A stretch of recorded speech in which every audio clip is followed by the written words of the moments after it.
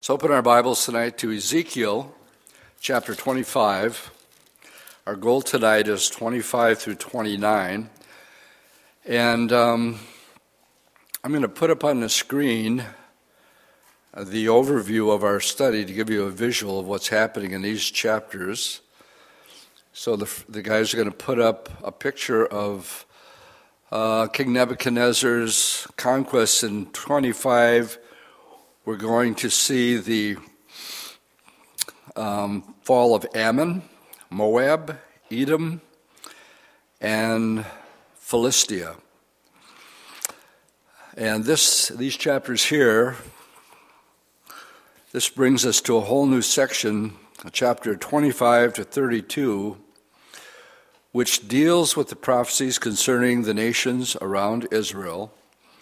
All of these nations, as far as we are concerned today, have long since disappeared from the face of the earth, and the prophecies about them have been literally and completely fulfilled. Now, up to this point, Ezekiel has been giving out prophecies concerning Jerusalem and the land of Israel because the final deportation of the children of Israel has not yet arrived. Israel fell in three different attacks. Daniel went along with Shadrach, Meshach, and Abednego in the first siege.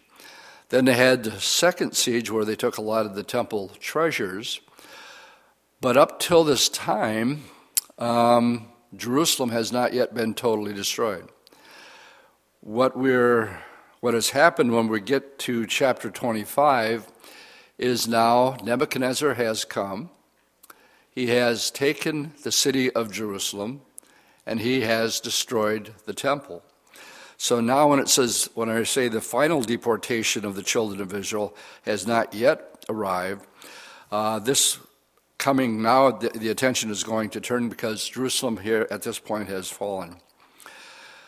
To the very last, the people held on to this faint hope at the urging and the encouragement of false prophets that God would not destroy Jerusalem and the land of Israel would remain. After all, wasn't it God's method of communication to the world? And when the destruction of Jerusalem occurred, the people, they were startled, they were dumbfounded, because it actually had happened. The unthinkable had happened. Jerusalem was gone. The temple was gone. Ezekiel, along with Jeremiah, had proved accurate in their prophecies, and from here on, he will not be giving any prophecies concerning the destruction of Jerusalem because he's not writing history, he's writing prophecy. So he now turns to the surrounding nations and what will be their fate.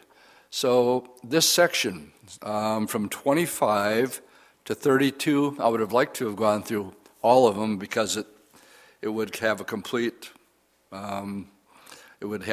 judgment of all of these, but we're only going to get to 29, hopefully tonight, because I do want to get at least to one chapter with Egypt. So the prophecies are going to be concerning Ammon, Moab, Edom, the Philistines, and then Tyre and Sidon, and finally Egypt itself. And with that much, let's dive right in. I'm just going to read chapter 27. Chapter 26 we did a couple weeks ago, and 28 we did this last Sunday. So some of this will be familiar. So let's go back to chapter 25, Ezekiel. Then the word of the Lord came to me, saying, Son of man, set your face against the Ammonites, and prophesy against them. And say to the Ammonites, Hear the word of the Lord God. Thus says the Lord God, because you said, Aha, against my sanctuary, when it was profaned, and against the land of Israel, when it was desolate, and against the house of Judah, when they went into captivity. What this reminds me of is cities like Ramallah in Israel today that are Palestinian towns. And you would hear of a car bombing or somebody getting killed in Jerusalem. What they would go out and do is exactly what we just read here. They would go out and they would actually applaud it because of what had happened to people in Jerusalem. And because of this, the Lord says in verse 4, "Indeed, therefore, I'm going to deliver you as a possession to the men of the east. They shall set their encampments among you and make their dwellings among you. They shall eat your fruit, and they will drink your milk. And I will make Rabbah a stable for camels, and Ammon a resting place for flocks. And then you will know that I am the Lord." And I know I've said this over and over and over again, but 54 times in the book of Ezekiel, the main verse is, "Then they will know that I am the Lord."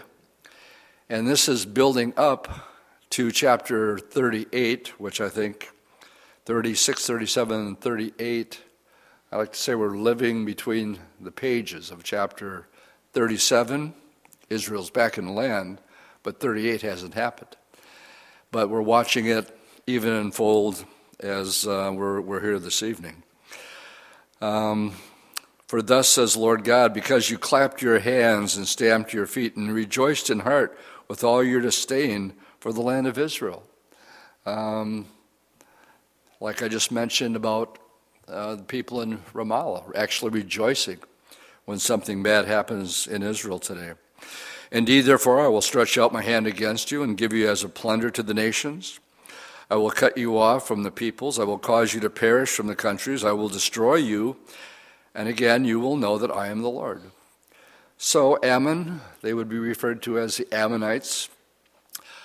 Every one of these cities and countries are going to be taken by Nebuchadnezzar. And so from 1 to 7, that's dealing with Ammon.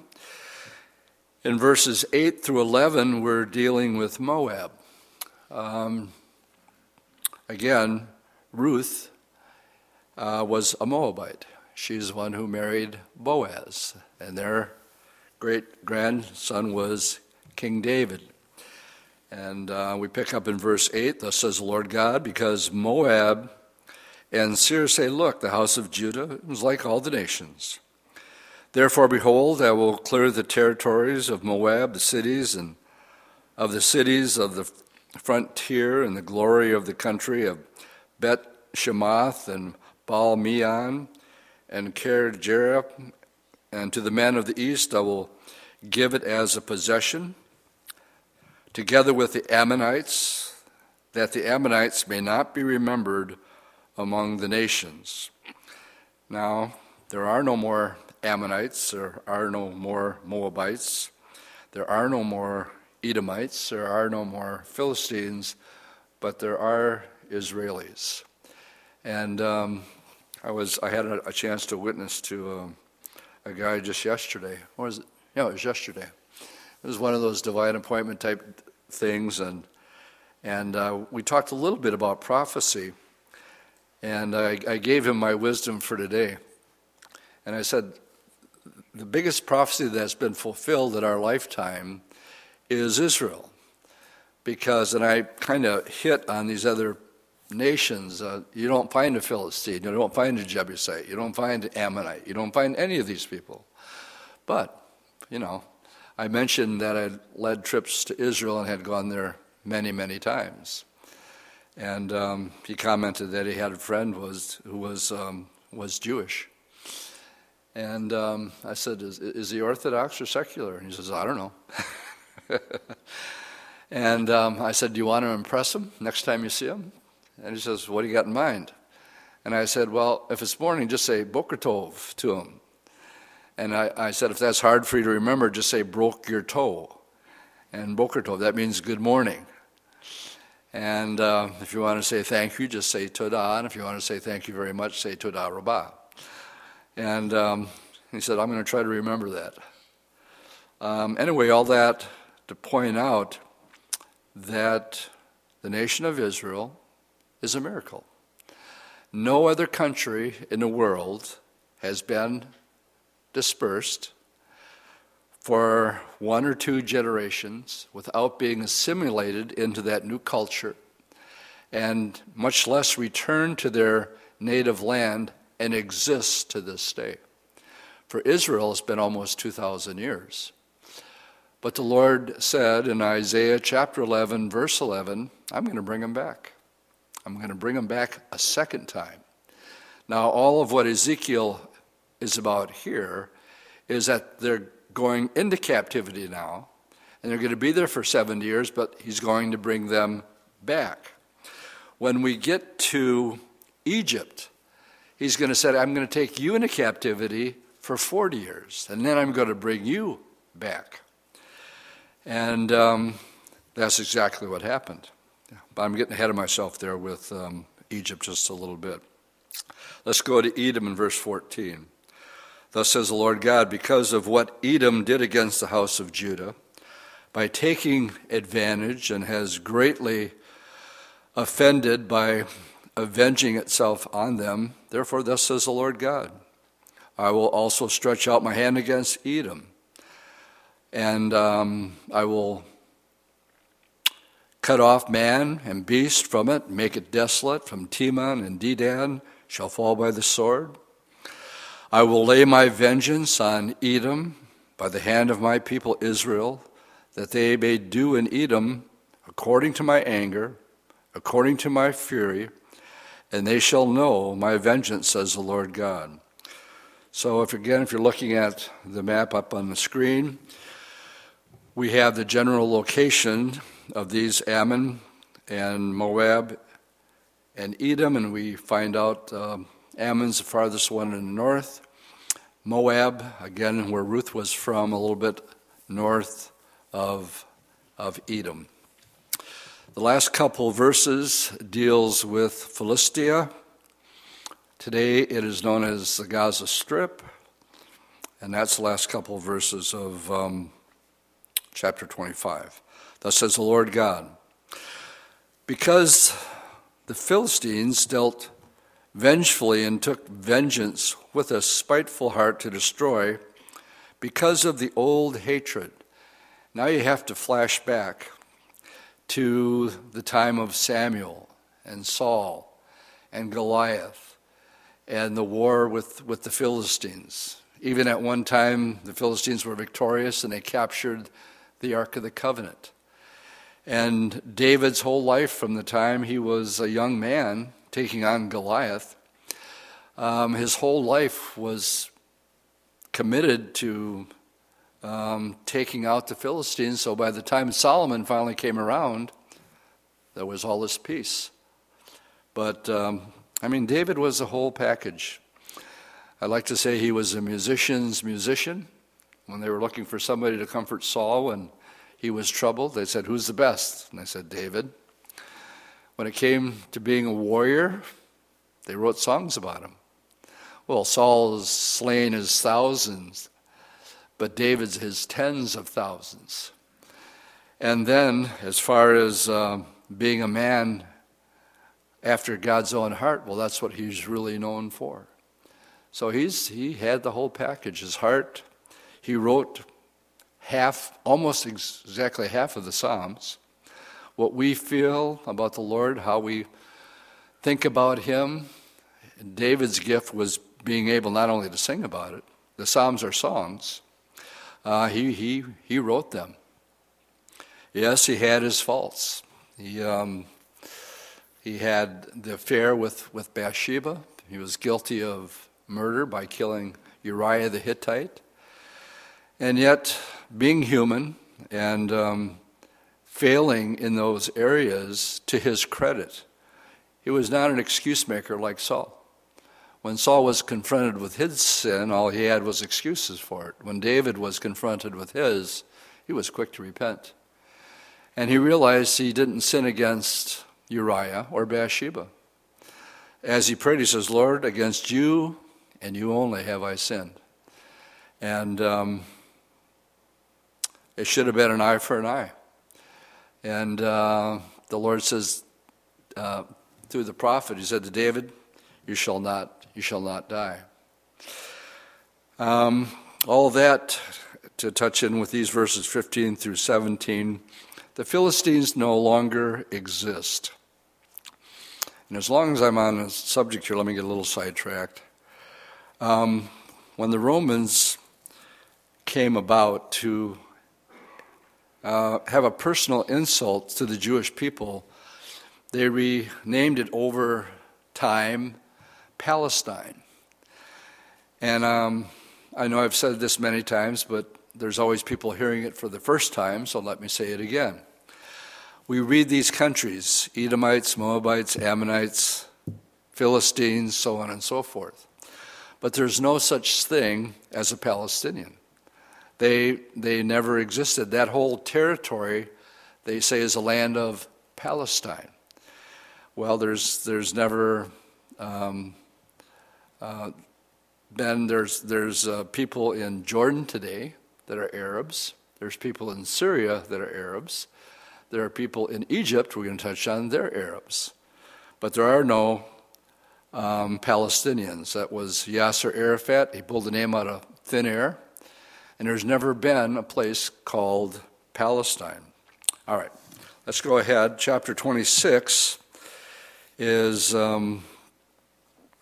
what we did a couple Sundays ago. It really is divided into two sections. The first section goes up to verse 11, so let's read that. Now we're dealing with Tyre. If you look on the map, you'll see that Tyre and Sidon is the farthest north up on the map, and below it is Tyre. And we're going to put up on the screen at this time what Tyre looked like during the time of Nebuchadnezzar. So let's have that one up there now. Nope, the other one, guys. Nope, the other one. You had it right the first time. Okay, my mistake. I'll explain this in just a second. It came to pass in the 11th year, on the first day of the month, that the word of the Lord came to me, said, Son of man, because Tyre has said against Jerusalem, Aha, she is broken who was the gateway of the peoples, and now she's turned over to me. I shall be filled, she is laid waste. And so they have this attitude. David had good standings with Tyre. He traded with them. A lot of the materials that he got for Solomon to build the temple, because David couldn't, a lot of them came from the Phoenicians. And when we get to chapter 27, that will make more sense to you when we see the wealth of the city of Tyre and just how they traded in merchandise and just how much of a beautiful city that Tyre was. But when Jerusalem fell, they looked at it as an opportunity. She's laid waste.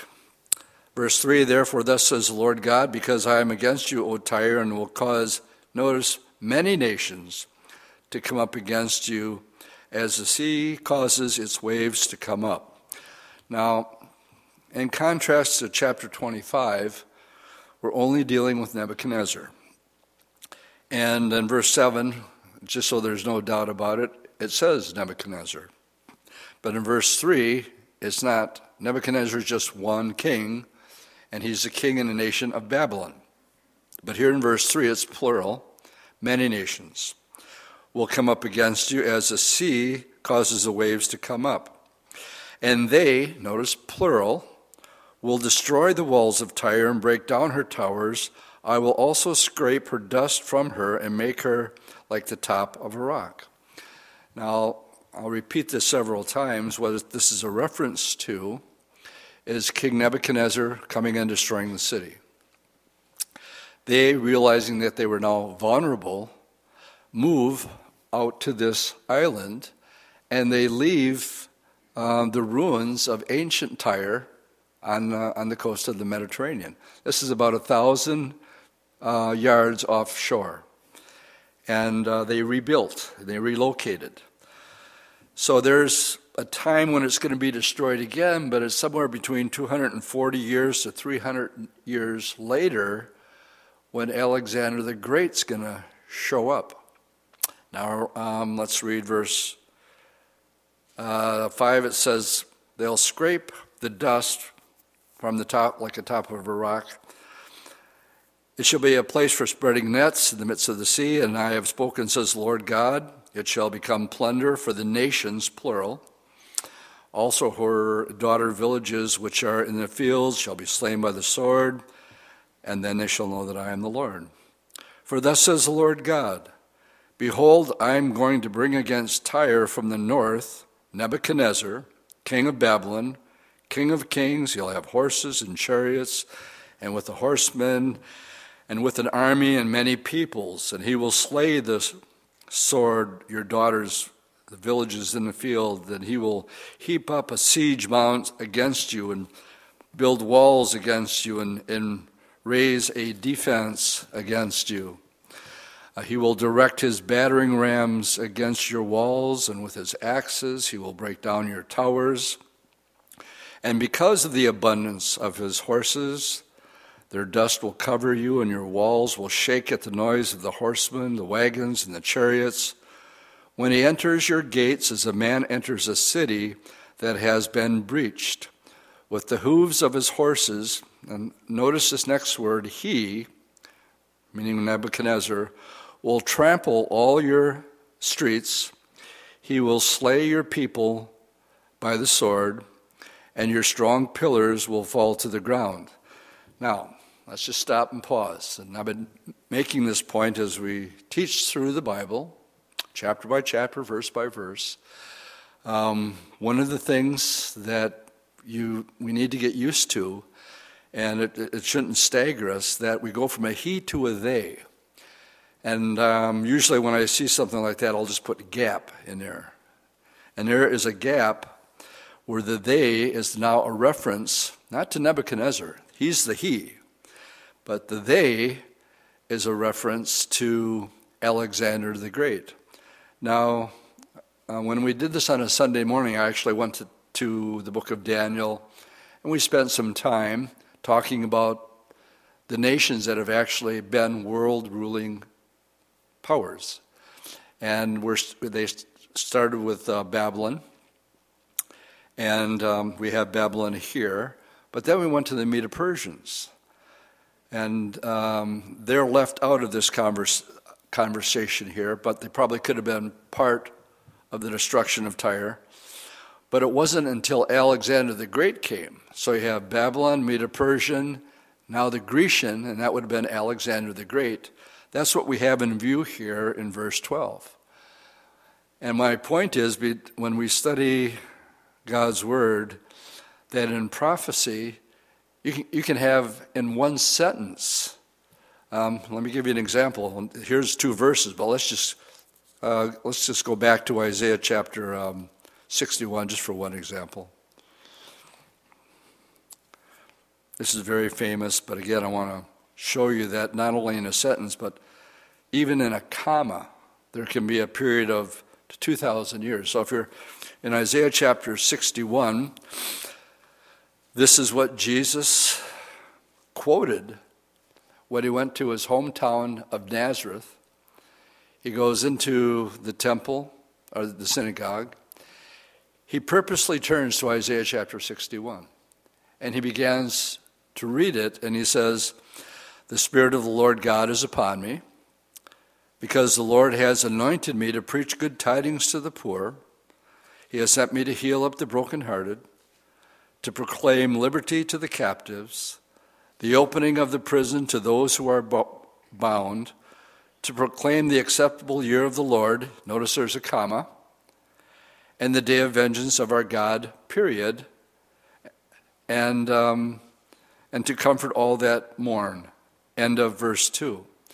Well, when you read the Lord's account, he doesn't say "in the day of vengeance of our God," but he stops when he says to proclaim the acceptable year of the Lord. He stops, closes, rolls up the scriptures, hands it back to the rabbi, and then he looked at the people and he says, "Today, right now, this scripture is being fulfilled in your hearing." But my point is, he stopped at a comma. And between that comma and the day of vengeance of our God, that hasn't even happened yet. Now we're talking the Great Tribulation period. Revelation chapter 6, verse 17 says that this period of time is known as the time of the wrath of the Lamb, and it is still yet future.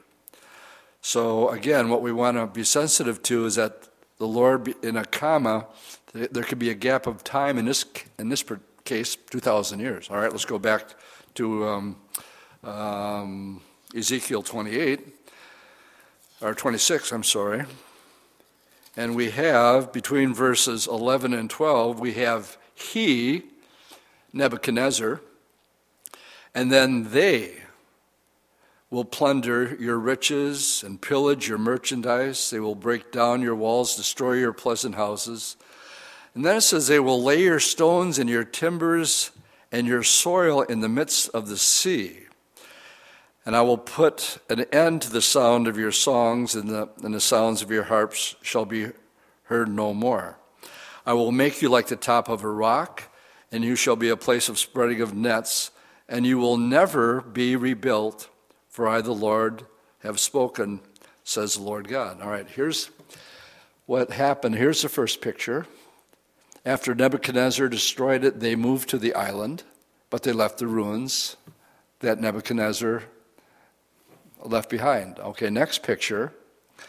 When Alexander came, they built this causeway. It's wider now, but literally what Alexander did, he had all the time in the world and he had all these soldiers.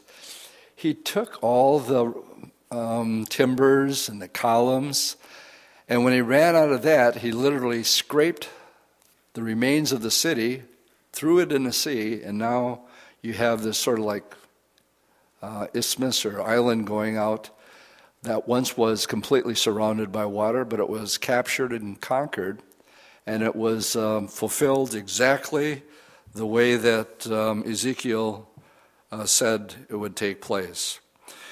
Thus says the Lord God to Tyre, will the coastline not shake at the sound of your fall?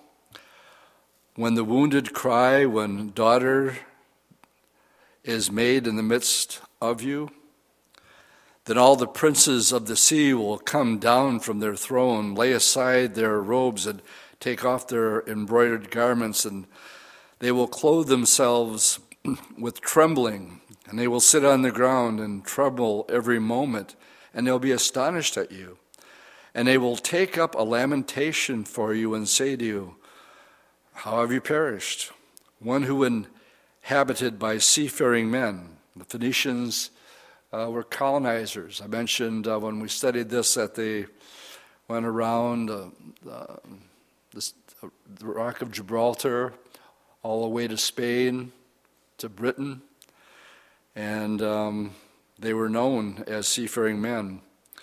She and her inhabitants, who caused their terror to be on all her inhabitants, and now the coastland tremble on the day of your fall. Yes, the coastland by the sea are troubled at your departure. For thus says the Lord God, when I make you a desolate city, like cities that are not inhabited, when I bring the deep upon you and great waters cover you, then I will bring you down with those who descend into the pit, to the people of old, and I will make you dwell in the lower parts of the earth, in places desolate from antiquity, and those who go down to the pit, so that you may never be inhabited, and I shall establish you in the land of the living, and I will make you a terror, and you shall be no more. And though you are sought for, you will never be found again, says the Lord God. The city of Sidon is also going to be judged, but Sidon is inhabited. And when we get to chapter 27, basically this would be the lament. And what it made me think of, as I was reading this today, is the judgment that the Lord is going to bring upon the industrial part of Mystery Babylon in the future. And it has to be a port city. It has to be known for its luxury, for it being a port city invested in trade. So I'm basically going to let this speak for itself because it's a lament over this. I would liken this city today, and those of you who know what I think about Revelation and Babylon, I have strong convictions that it's actually the city of Dubai in the United Arab Emirate. And I better not get sidetracked on that because it came out of nowhere, and it has. Okay, we're not going there. Chapter 27. The lament will speak for itself. What I want you to get out of chapter 27 as we study this is the opulence, the luxury. And when they say that they're weeping over this tremendous city, you'll get a better feel for the luxury of the city, ancient city of Tyre. The word of the Lord came again to me, saying, Now, son of man, take up a lament for Tyre, and say to Tyre, you are, can't see there, shadow, satiated, satiated at the entrance of the sea, merchants of the people on many coastlines. Thus says the Lord God, O Tyre, you have said, I am perfect in beauty. Your borders are in the midst of the sea. So there's your island. Your builders have perfected your beauty. They made all your planks fir trees from Shinar. They took cedars from Lebanon to make you a mast. And oak from Bashan they made your oars. The company of the Asherites have inlaid your planks with ivory from the coast of Cyprus. I think of a fine handmade guitar, and they have the embroidery with the ivory going around it, and some of it on the necks are embroidered in ivory. Fine embroidered linen from Egypt was what you spread your sails, blue and purple, from the coast of Elisha has covered you. The inhabitants of Sidon and Arvad were your oarsmen. Your own wise men, O Tyre, were in you. They became your pilots. Elders of Gebel and the wise men were in you to caulk your seams. All the ships of the sea and the oarsmen were in you to market your merchandise. Those from Persia, Libya were in your army as men of war. They hung shields and helmets in you. They gave splendor to you. Men of Arvad, with your army and with your walls all around. And the men of Gamad were in your towers. They hung their shields on your walls all around, and they made your beauty perfect. Tarshish was your merchant because of your many luxury goods. They gave you silver and iron and tin and lead for your goods. Javel, Tubal, and Meshech were your traders. They bartered human lives and vessels of bronze for your merchandise. So they actually were into slave trading and selling people for merchandise. Those from the house of Torgama traded for your wares with horses and steeds and mules. And the men of Dedan were your traders. Many isles were the market of your hand. They brought you ivory tusk and ebony as payment. Syria was your merchants because of the abundance of goods you made. They gave you and your wares emeralds and purple, embroidery, fine linen, corals, rubies. Judah and all the land of Israel were your traders. Now this is where David comes in. And when we were in Haiti this last couple of weeks, the mission pastor from Calvary Chapel, Burbank, his study was, he did a pretty good job of an in-depth study of Solomon's temple. And in so doing, he calculated the amount of gold into today's standards, what it would actually be worth, and determined that it was the most expensive building ever made, and probably one of the most beautiful. And that was David's job, collecting all of this. And one of his main trading places, of course, were the cedars of Lebanon. But also, obviously, Tyre is becoming a lot more than what we realize as we look at this chapter here. We go, oh my goodness, look at all that they have, and the opulence, the rubies. And then it says, Judah and the land of Israel were your traders. Well, I'm thinking of David. They traded for your merchandise, wheat, millet, honey oil, balm.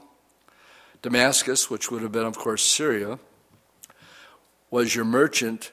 Because of the abundance of goods you made, because of your many luxury items, with the wine of Helbon and with white wool. Dan and Javan paid for your wares.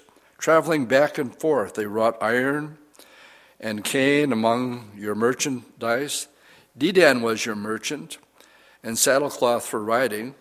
Arabia and all the princes of Kedar were your regular merchants. They traded with you in lambs and rams and goats. And the merchants of Sheba and Ramah were your merchants. They traded for your wares the choicest spices of all kinds of precious stones and gold.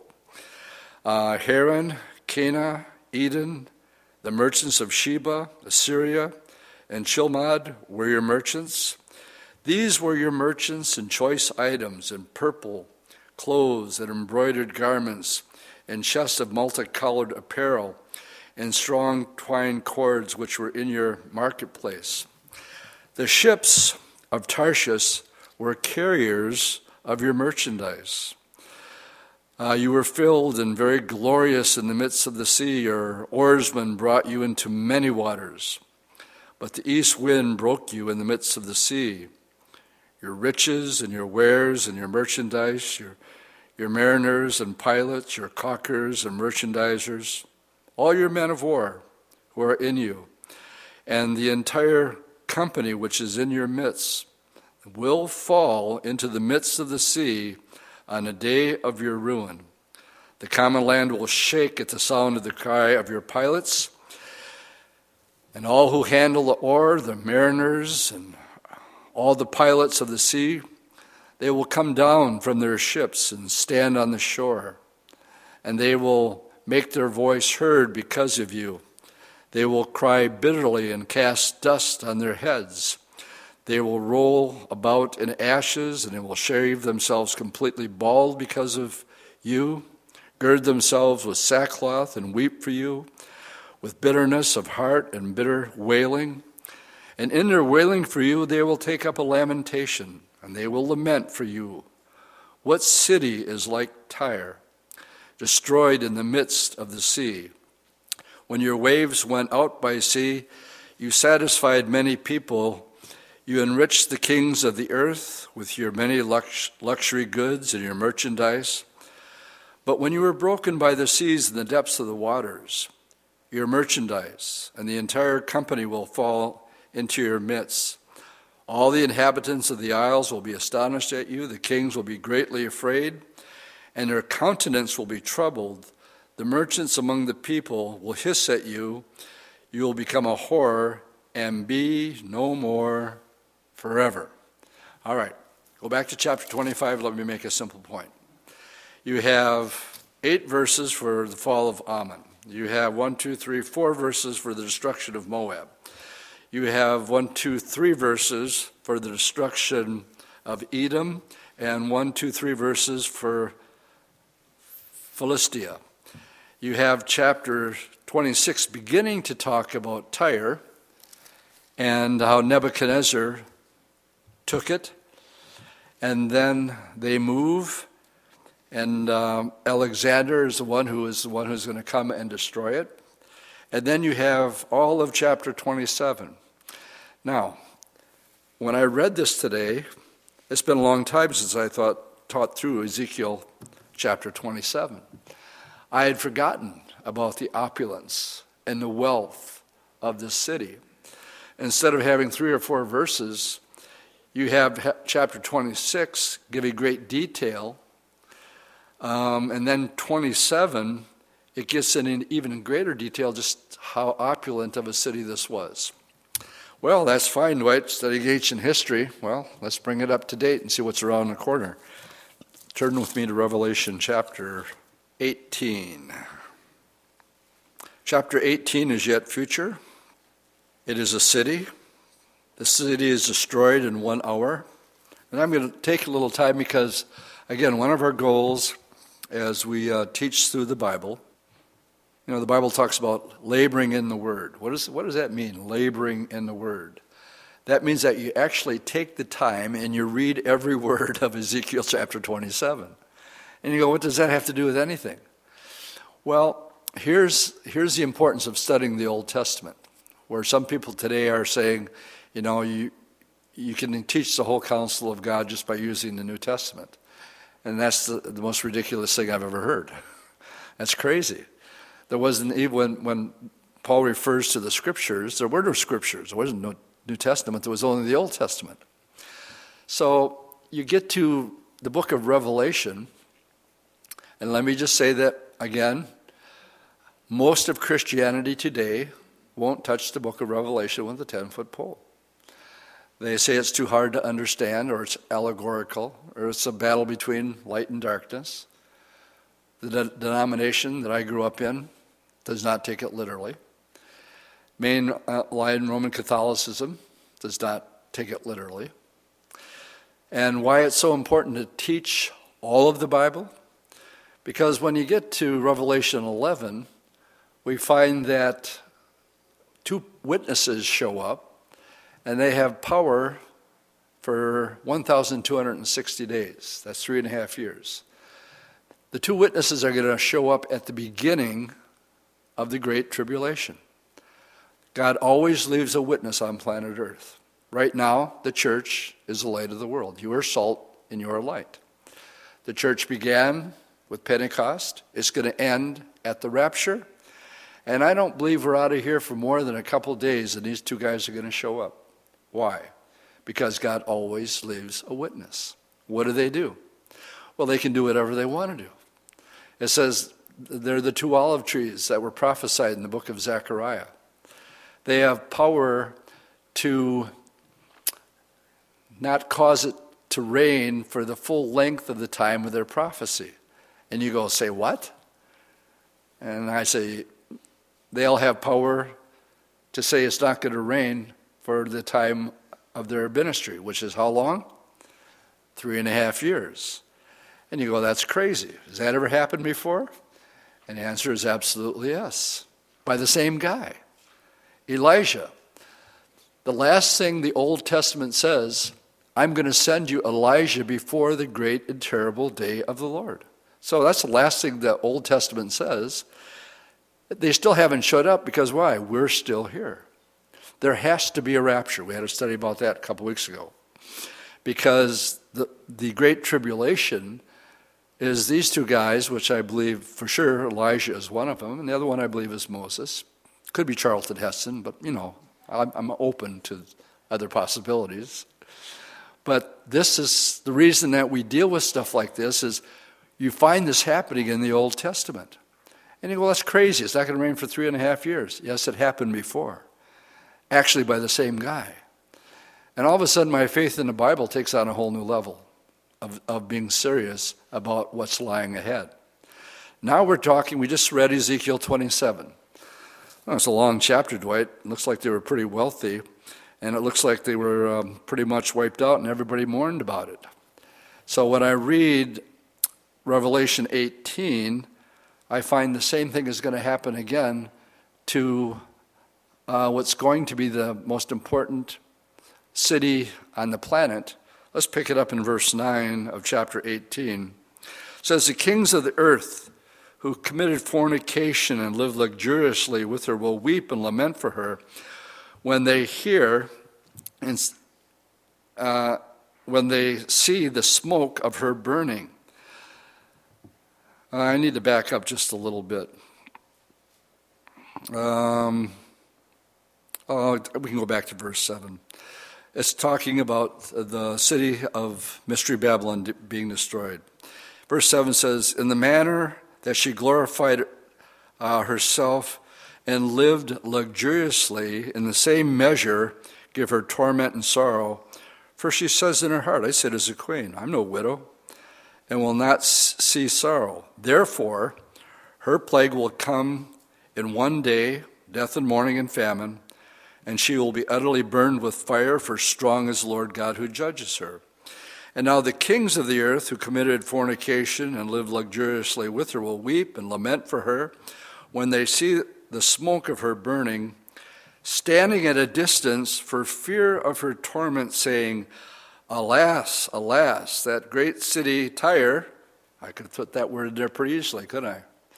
No, Babylon, that mighty city, for in 1 hour your judgment has come, and your merchants of the earth will weep and mourn over her, and no one buys their merchandise anymore. Now the rest of this reads like Ezekiel 27.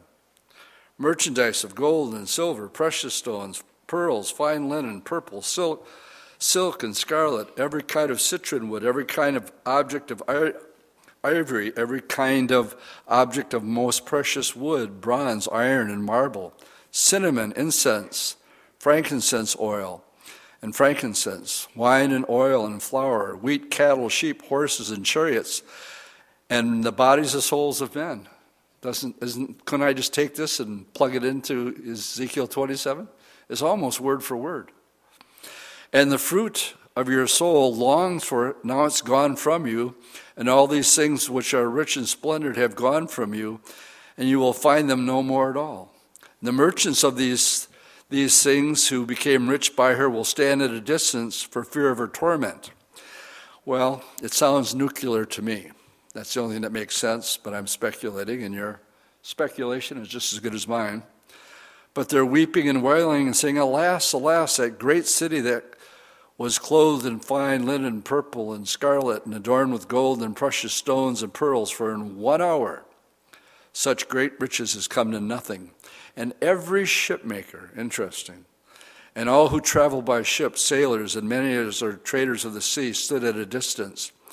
And they cried out when they saw the smoke of her burning, saying, what is like this great city?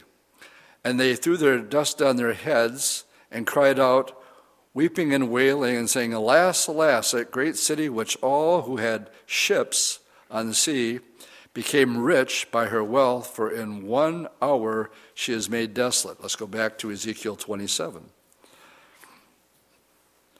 We have a result of the destruction of this in chapter 27, and it's almost, you could put it here, almost identical. And verse 32, in the wailing for you, they will take up lament, saying, what city is like Babylon? Well, it says it's Tyre. But again, my point is we have this chapter that is spot on, almost word for word, for something that is yet in our future. So that when I say we can take the book of Revelation not only seriously, but literally, there will be a city that will be just as opulent, and the World Trade Center, evidently of the world, and I believe Dubai has that potential right now. And again, I almost went there, but almost. How am I doing for time? We can still do what I want to. When we can get to chapter 28.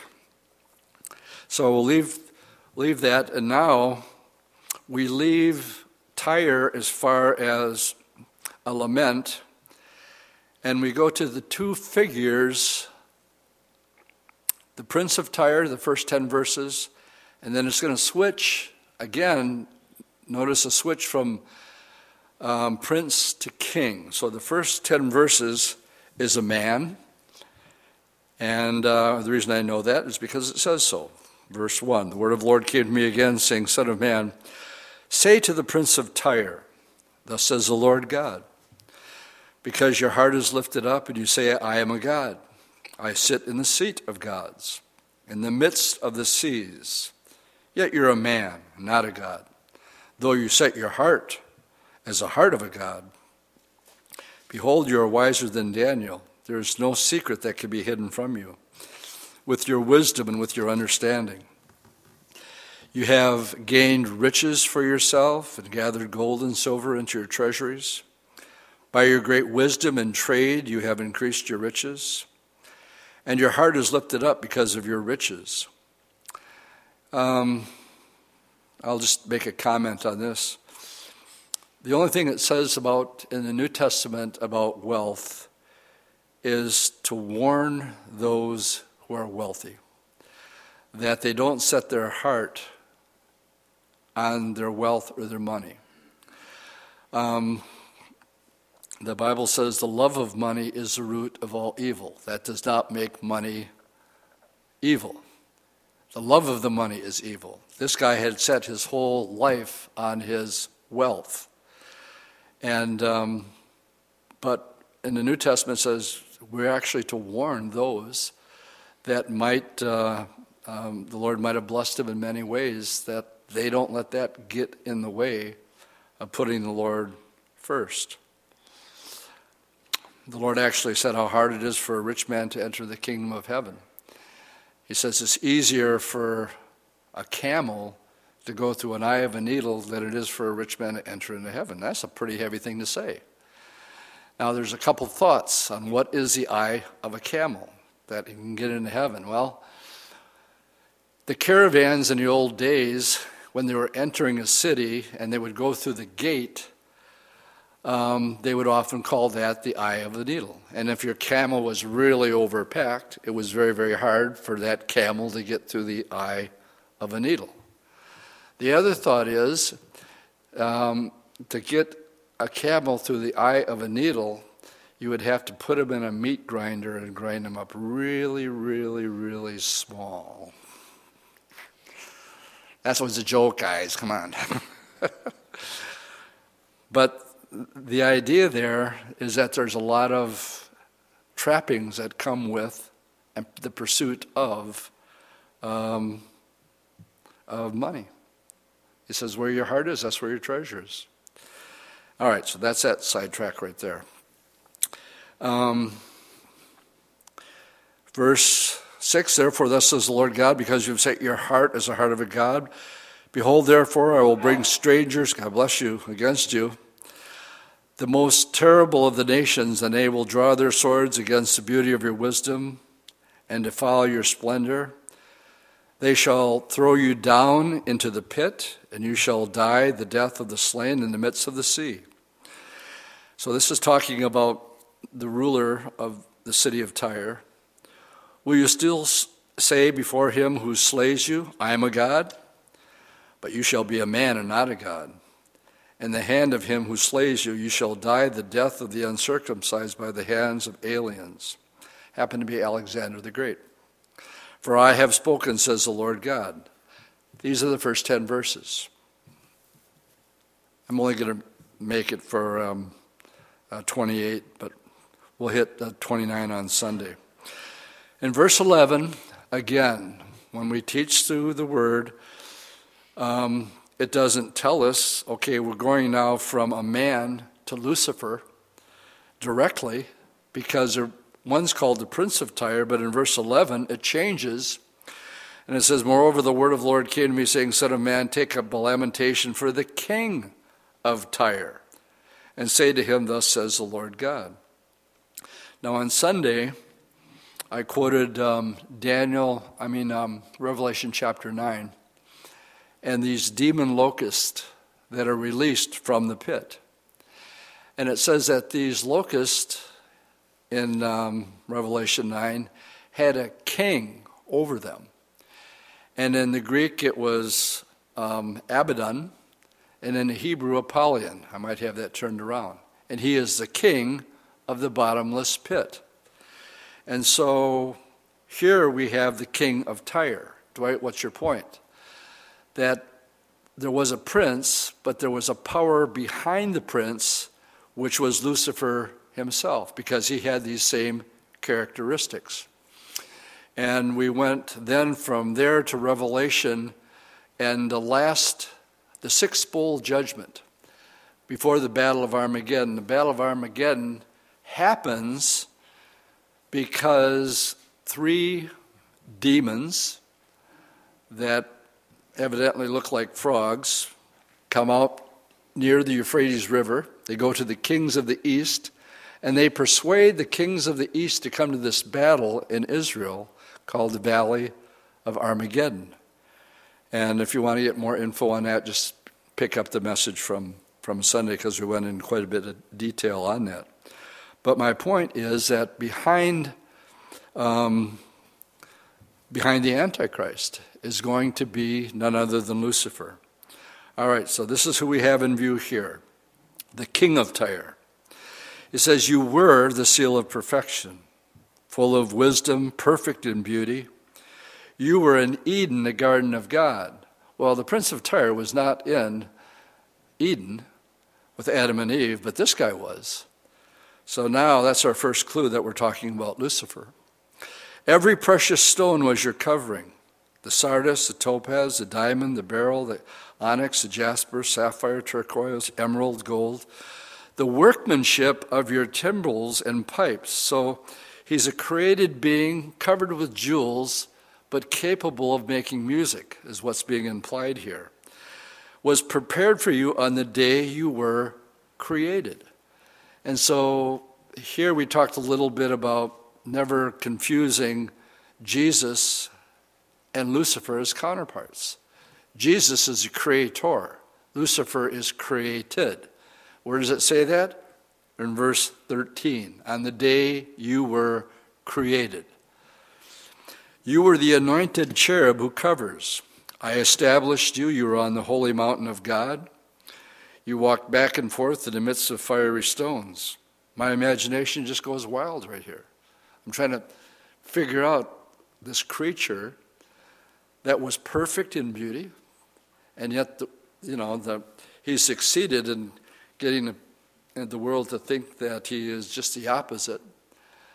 But as you know, I mentioned it on Sunday. There's a TV program called Lucifer that's on today. I watched about 5 minutes of one time to get the gist of it. And he's cool, suave, sophisticated. At least that's what I got out of the character, in a little bit that I saw it. But he was perfect in his ways from the day that he was created, and then we have the word until iniquity was found in you. And then we have, in the abundance of trading, you became filled with violence and you sinned. Well, here's what we read in Ezekiel 27, just how much Tyre was involved as a world trading center. Therefore I cast you as a profane thing out of the mountain of God, and I destroyed you, O covering cherub, from the midst of the fiery stones. Your heart was lifted up because of your beauty. You corrupted your wisdom for the sake of your splendor. I cast you to the ground. When Jesus sent out the disciples for their first missionary journey, they came back, they were stoked. They said, oh, Lord, you wouldn't believe it. We cast demons out of people. We had authority over the demons.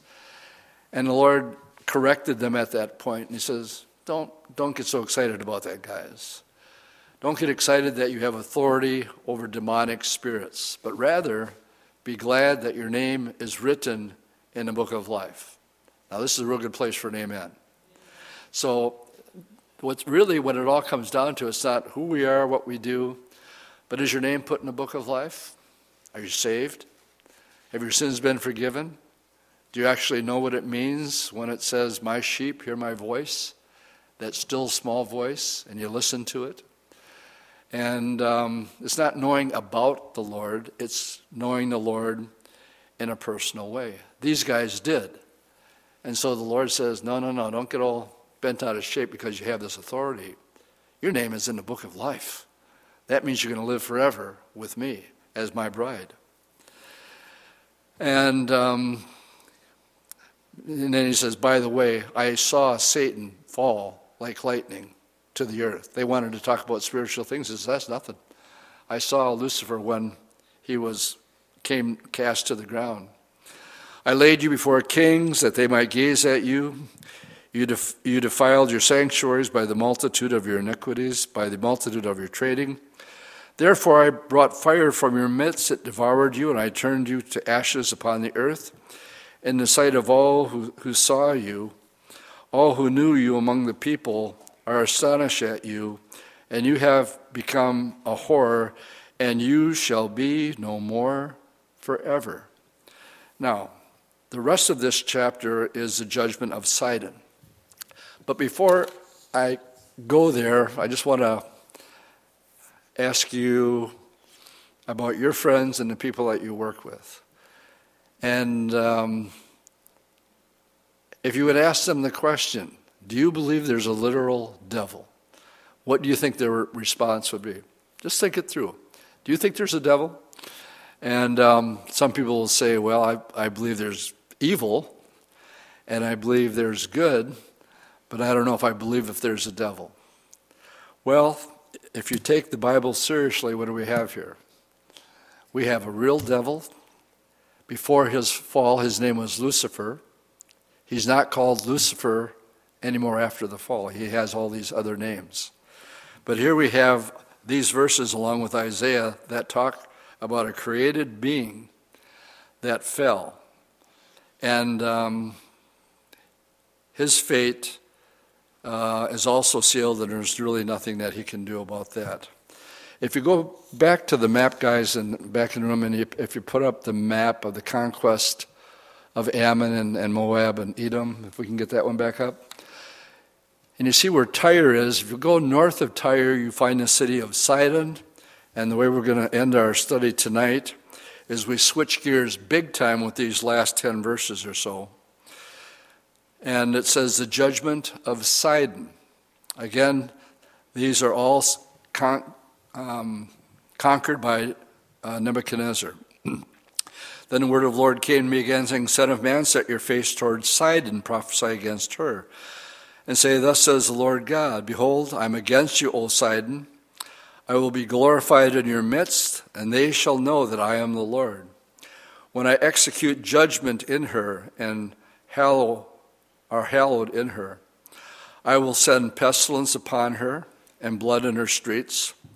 The wounded will be judged in her midst, by the sword against her on every side, and then they shall know that I am the Lord.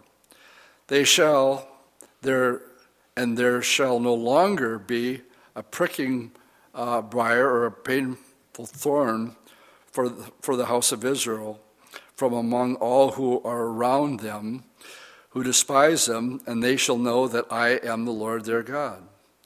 Thus says the Lord God, when I have gathered the house of Israel from the peoples among you whom they are scattered, and hallowed them in the sight of the Gentiles, then they will dwell in their own land, which I gave to my servant Jacob, and they will dwell safely, and they will build their houses, and they will plant vineyards, and they will dwell securely when I execute judgment on all those around them who despise them, and they shall know that I am the Lord their God.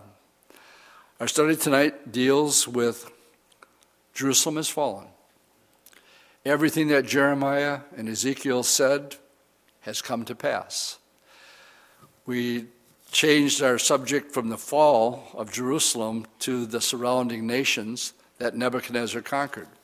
You can go to Sidon today, but you can't go to Tyre. Sidon has been rebuilt, but these nations around it we're leading up to, and what I was hoping we could get to, but we're not going to be able to, but we'll touch on it on Sunday. The other nation that is left here that is going to fall by the hands of Nebuchadnezzar is Egypt. And when we go to 29, 30, and 31, we have 3 chapters that are going to deal with just Egypt. And we'll deal with a section of that on this Sunday.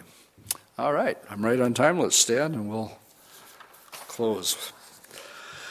Lord, as we get through this series of judgments against the surrounding nations. We thank you for the detail. We thank you, Lord, that your word is spot on. Everything that you said would come to pass has come to pass. And Lord Jesus, what it does for us when we do look ahead to the future and we read these hard to understand statements in the book of Revelation, because they're so identical to what has happened in the past, Lord, it gives us the faith to believe that you are indeed going to fulfill every part of your word. So we thank you for our study in Ezekiel tonight. And as we glean, Lord, some of the things from it, we simply ask humbly again that our faith, Lord, in you and in your word that is unshakable, will create in our heart and mind a soundness and a steadiness that also cannot be shaken. As we sang earlier tonight, you're the one who started the good work in us, and you're the one who's able to finish it. And for this we give thanks. In Jesus' name we pray. Amen.